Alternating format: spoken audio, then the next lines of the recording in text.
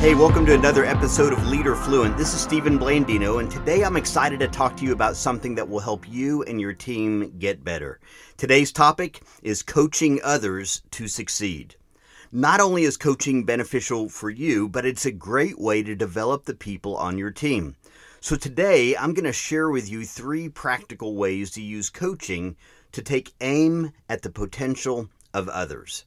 Hey, before we get started, let me take a moment and tell you about a coaching package that I offer to leaders. It's called Creating a Healthy Organization. This 6-session coaching program helps leaders clarify organizational direction and then create organizational alignment. Plus, it's all about helping to hire and onboard new staff members, improve employee engagement, invest in the growth of team members, and develop a healthy organizational culture. So if you want to learn more, just visit stephenblandino.com and click on the coaching tab, and I'll reach out to you and love to connect and talk more about this opportunity to help you and your organization get better and grow healthier. Also, if you haven't subscribed to the podcast, be sure to do so today on iTunes, Spotify, Pandora, whatever your favorite podcasting platform is. Plus, each episode comes with practical show notes and help to apply what you are learning. So subscribe today, and it really does help if you would also leave a rating and review. It helps us spread the word to more leaders just like you. Hey, thanks again for joining me today. Now let's jump into today's episode on coaching others to succeed.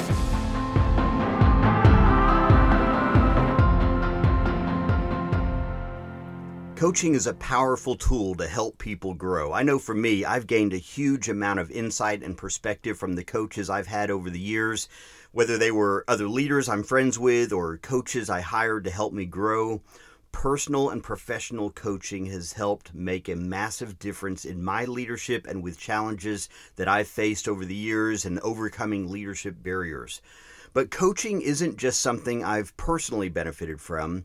It's also something I've been able to leverage to help others grow too. Whether I'm coaching a friend or a staff member or a client, coaching is powerful in helping others succeed. So that raises a question. What exactly does a coach do? I like to say it like this. Great coaches take aim at potential. AIM stands for assessment, insight, and motivation.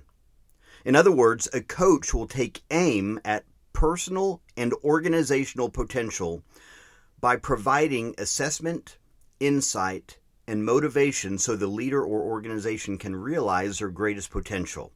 So let's unpack what it looks like to use coaching to take aim at potential. First, let's talk about assessment. One of the first things a coach has to do is assess the needs of the person they're coaching. Sports coaches do this all the time, right? They observe their players and they know what they're doing well and how they need to improve. Why? Because you can't help a person reach their full potential if you don't understand their growth gaps. You have to assess where they're at, where they want to go, and the gap between the two. So when you're coaching someone, how do you assess their needs? Well, I think it helps to simply ask questions. For example, in what areas do you want to grow? Or what are the greatest pain points that you're dealing with right now?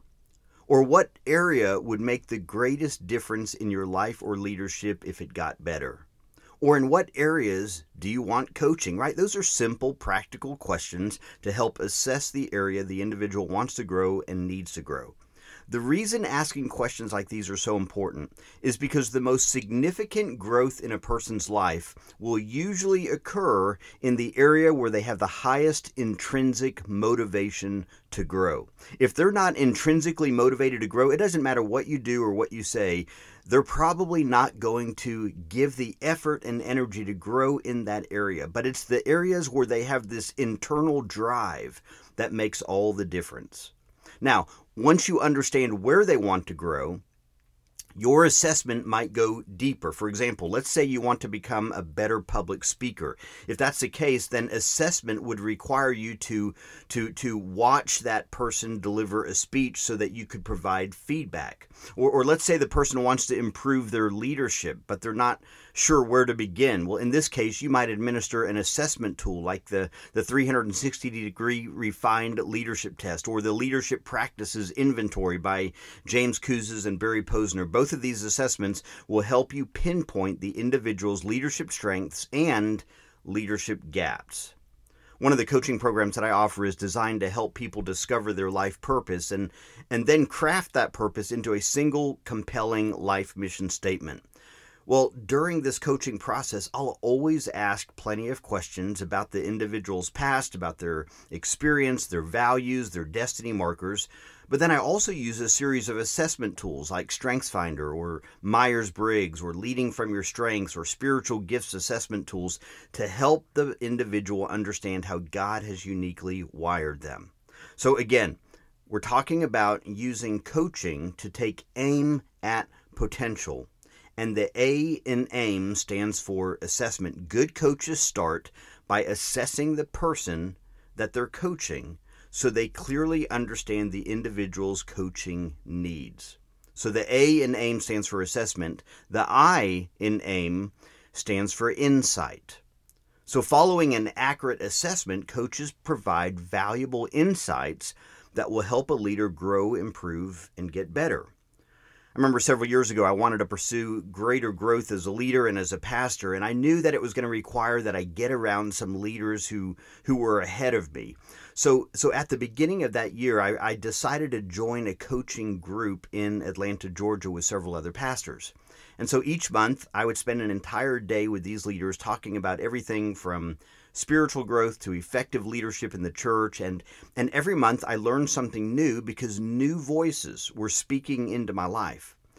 In addition, I also wanted to expand my growth environment from learning from other high-capacity leaders while I was in town. So I thought, hey, if I'm going to be in Atlanta every month for a day, day and a half, why not leverage that time to find other leaders that I can have a lunch with, that I can connect with? And so I contacted a friend in Atlanta who leads a ministry to young leaders, and I asked to meet with him during one of my trips.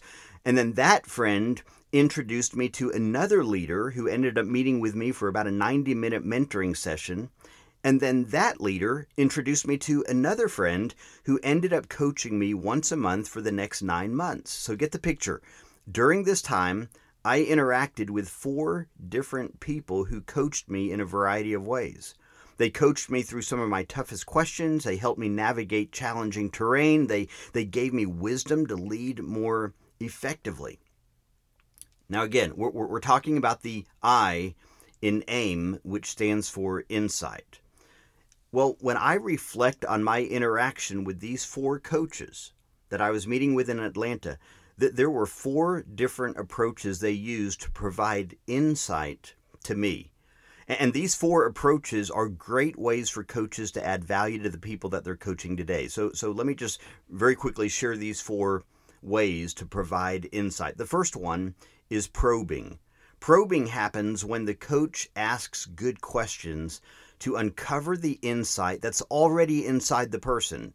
In other words, by simply asking the right questions, the coach is able to pull out of the person the solution to their challenge. The solution was already there all along, but it wasn't until the coach started probing by asking good questions that they were able to bring that insight to light.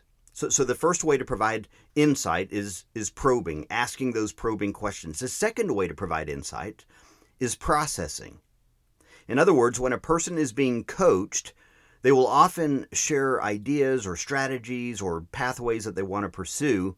And in those moments, the coach's job is to help them process these ideas and these insights by serving as a sounding board, by asking clarifying questions, by maybe even pointing out potential blind spots. By processing the issue with the candidate that they're coaching, with the client that they're coaching, they are helping the person gain greater clarity. So you've got probing, you've got processing.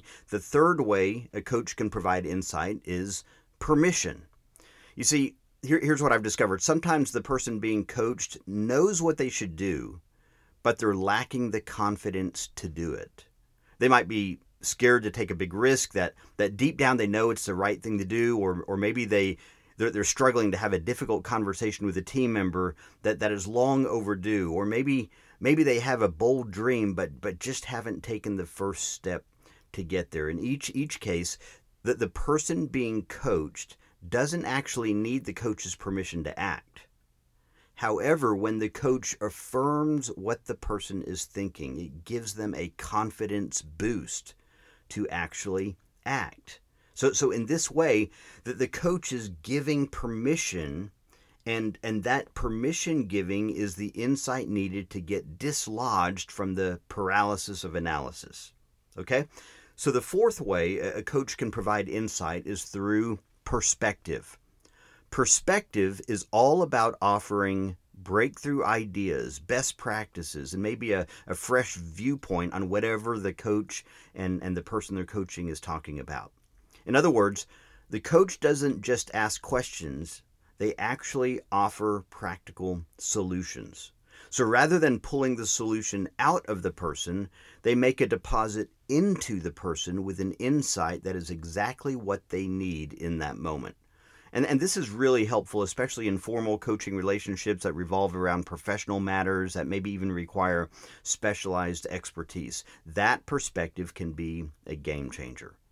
Now, all four of these approaches, probing, processing, permission, and perspective, are great ways coaches can help people discover the insights they need in order to move forward.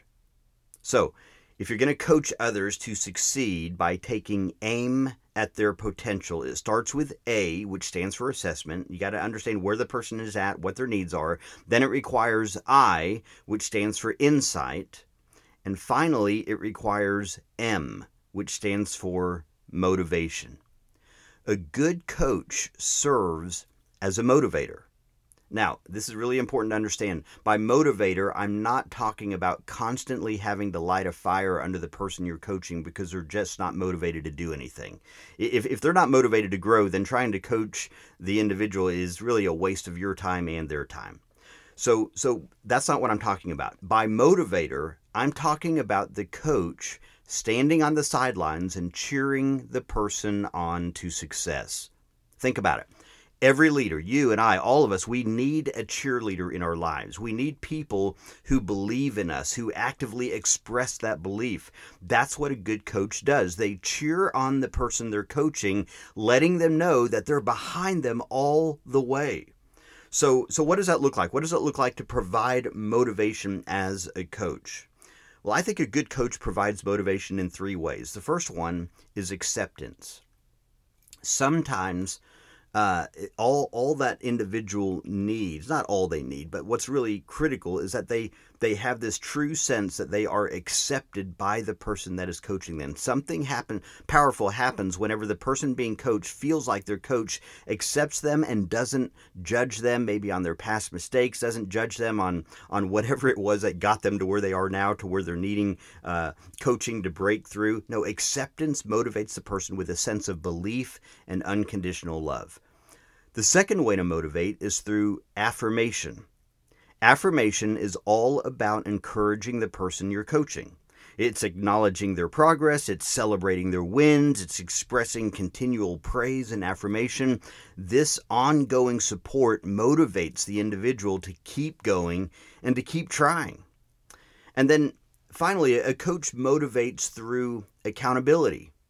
You see, accountability is a motivator because it doesn't make room for excuses. It lets the person that you're coaching know that you believe they have what it takes to grow to a new level. And you're determined to help them get there as their coach. I love something that Tom Landry, the legendary coach of the Dallas Cowboys, once observed. He said, "A coach is someone who tells you what you don't want to hear and has you see what you don't want to see so that you can be who you've always known you could be." That's the power of using accountability to motivate people. So let's review. If you want to coach members of your team, whether it's a a team of volunteers, whether it's staff members, whether it's students, whoever it is, take aim at their potential. How? By providing three things. The letter A stands for assessment. In other words, ask questions or administer assessment tools to help a person identify the areas where they want to grow. And then the I stands for insight. So you provide insight to the people that you're coaching through probing, processing, permission, and perspective. And the M stands for motivation. You provide motivation to the people you're coaching through acceptance, affirmation, and accountability. Now I'll say it again. Great coaches take aim at potential. They provide assessment, insight, and motivation, and when they do, they help others succeed. So let me ask you a question. Who are you coaching? Or who can you start coaching? What member of your team, what member of your staff, who's that volunteer that you can begin to invest in a very strategic way? Let's just be really honest. We do these three things all the time.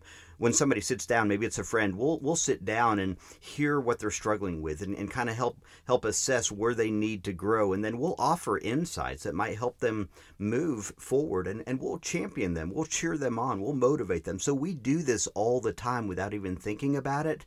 What would happen if you were intentional about it?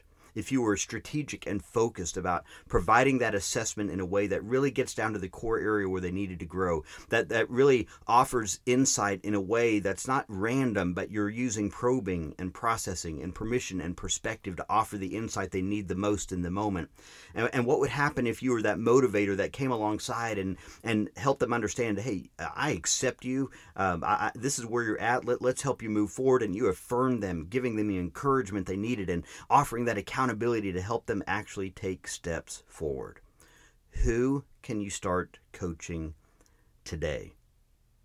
Again, maybe it's a group of leaders in your area of ministry or in your industry. Maybe it's a group of volunteers on your team. Maybe it's your staff. Whoever it is, take aim at their potential with these three simple strategies.